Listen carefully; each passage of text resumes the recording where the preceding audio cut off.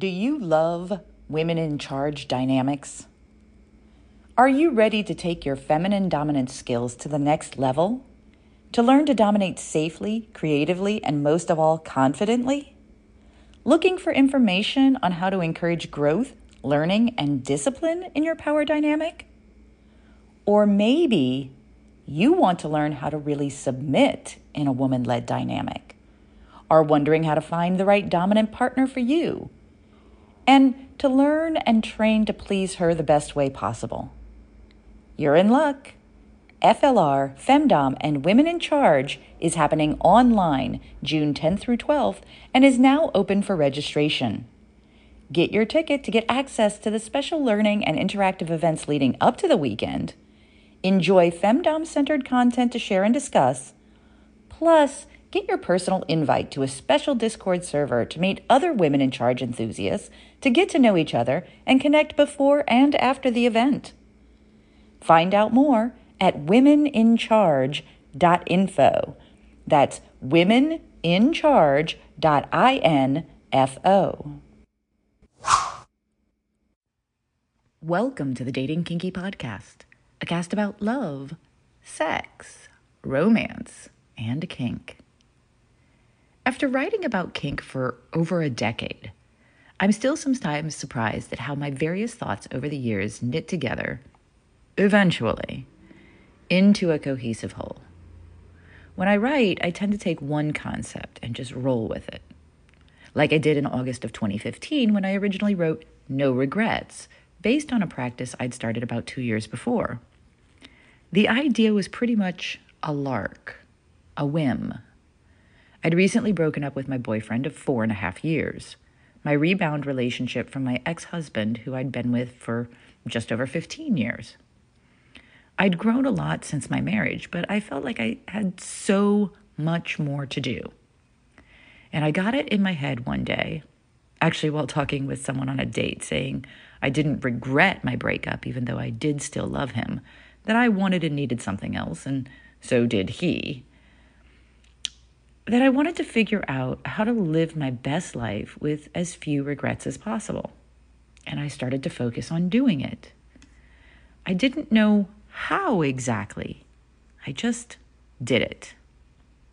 Today, I bring together that lifestyle that has developed over time and personal boundaries, which is my most recent thought darling, and find they fit quite perfectly together. But of course they do. Have you ever wondered, am I being used? Most of us have at one point or another. And I'll be clear, it's hard to know the answer. I certainly can't tell you because no one can really know another's mind. But I can tell you why you might think you're being used, what to do if you wonder if you're being used, and how not to be used. First, let's talk about how people might use you. How are you being used? You probably know the possibilities better than I, but here's a short list of common ways that people might use other people. For attention, someone to listen to them or admire them. For money or favors. For emotional support, they want someone to cheer them up or help them through emotional crises. For sex or physical intimacy. For access, they want to know the people you know or access the resources you have. For entertainment, they reach out when they're bored or don't have other things to do. For escape, they create a fantasy with you that is separate and different from their daily lives. And so on. Let me be clear. None of these things are necessarily bad. After all, if you're getting what you need out of the relationship and they are open and honest with you so that you can fully consent, then it's perfectly cool. However, I'm guessing if that were the case, you'd never wonder if you were being used, right? Right. Examine the feelings that lead to the question. There are a certain range of feelings that trigger the question, am I being used? Most have at least one foot solidly planted in resentment. So, what is resentment? Well, some say it's an admixture of feelings, generally disappointment, disgust, anger, and fear. Others consider it a mood. In either case, it's usually brought on by an experience of insult and or injury. You feel imposed upon without consideration for your ability, preferences, or well-being.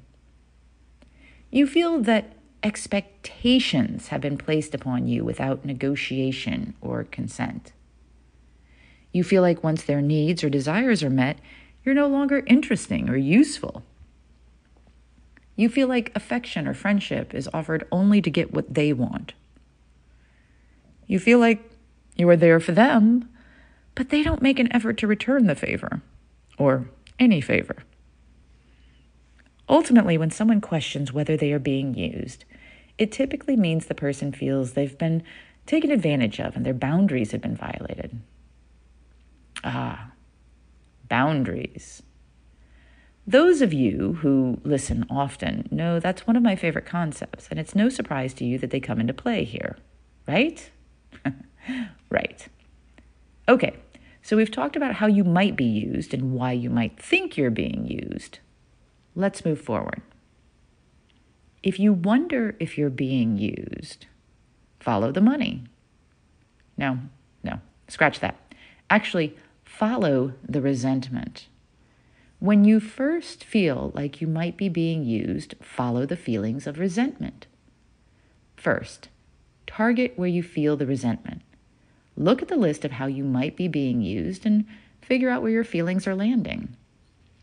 Let's say I feel like I might be being used for sex and or physical intimacy based on a text message conversation. Okay, second, target the feelings. What do you feel? What emotions are making up your resentment? Disappointment.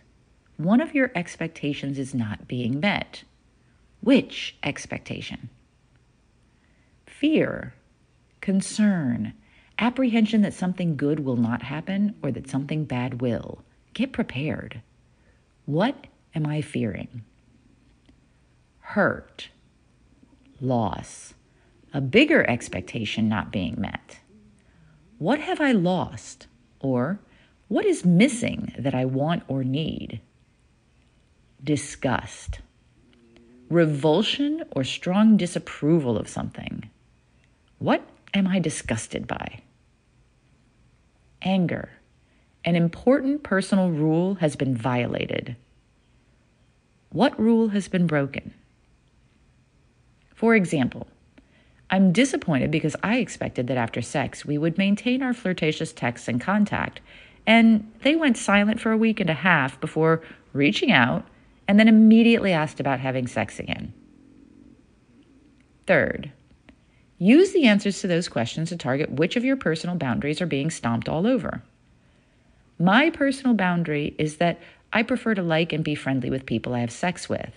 If the flirtatious texts had continued, I would have felt like we had a good connection that satisfied that need of mine, and my boundary would have been honored. Fourth, determine what to do to balance the situation. Generally, this will take one of two forms, possibly both. 1, communicate. 2, take action. I usually communicate first. I state what I'm thinking and feeling and give people the opportunity to change their behavior. If they do, great. No further action needed. I'm good. If they do not, I may communicate more, depending on how deeply in the connection or relationship we are, or just take action to prevent the situation from happening again. Taking action might mean ending whatever use I might be to them, like taking sex off the table, changing my accessibility to them, and removing them from my life totally. How they respond to the communication and or the actions will tell me a lot about them as a person and determine potential future interactions, if any. How not to be used, ever. Well, I can't actually promise this because people are going to people and none of us are omniscient. But I can tell you how to reduce any potential effects so that you don't feel resentment and therefore get what you need out of the interactions before they go too far. It's pretty simple. there are only 3 steps. 1, set good boundaries. 2, maintain good boundaries. 3, live a no regrets life. I talk a lot about setting and maintaining good boundaries. You can find a dozen or more podcasts in my archives and probably thousands online by other people from all walks of life. No regrets, though, that's kind of my own jam. It all boils down to doing only what you feel is right regardless of the outcome. I'm going to drop a video link into the show notes for you. So, let's use my example of being used for sex or physical intimacy. I know my boundary. I prefer to like and be friendly with people I have sex with. How do I maintain this boundary? Well, I spend a lot of time getting a feel for someone before I have sex with them. Is it possible I could be wrong or they could be fooling me? Of course it's possible. That's where my no regrets life takes over. I take every step in a relationship knowing that if it were to end tomorrow or 5 minutes from now or a year from now, that I will have no regrets. How? I ask myself a few questions, and of course they'll change depending on the situation. 1, do I think I'll enjoy having sex with this person? 2, am I willing to find out after sex that they were using me in order to experience the sex? 3, if it's actually dull or boring sex, will I still feel good about taking that risk? 4, has their value in my life to this point made it worth taking that opportunity? And the final question, for me, which is always the same, is there any chance I will have regrets? As long as I can answer no to the final question, I'm good to go. If there is a yes, then I have to decide what that yes might be and work through everything again until I get the no. It's that simple. And as I often say, it's simple, but not necessarily easy. It takes practice to set boundaries, to maintain them, and it takes a lot of practice to live a life of no regrets. But if you can do this, you will never be used, at least not in any detrimental way, because you will have already gotten enough of what you want and need to make the risk both worthwhile and affordable. So used or not, you'll be okay. Maybe even better than okay. Strong, confident in your choices, and without regrets. What are your thoughts? Have you ever been used? Have you ever used someone? How do you see strong, healthy boundaries as a shield against resentment and people using you against your will? Have you ever tried creating a no regrets life for yourself? How did it work? What went right and what went wrong? Thank you for joining me today. If you love this episode, please share it with others who would enjoy it. And please do join me on our new apps available in the Google Play and Apple App Stores. Dating Kinky, it's built by Kinksters, for Kinksters, poly, queer, trans folk, and anyone not quite vanilla, and it's free.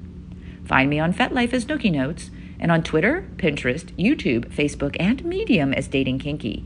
We're on Instagram as Dating Kinky Official, all one word. Also, find me on the new Moan app in beta for iPhone. I'm Miss Nookie there. TheMonapp.com. Have a kinky day, and I'll catch you next episode.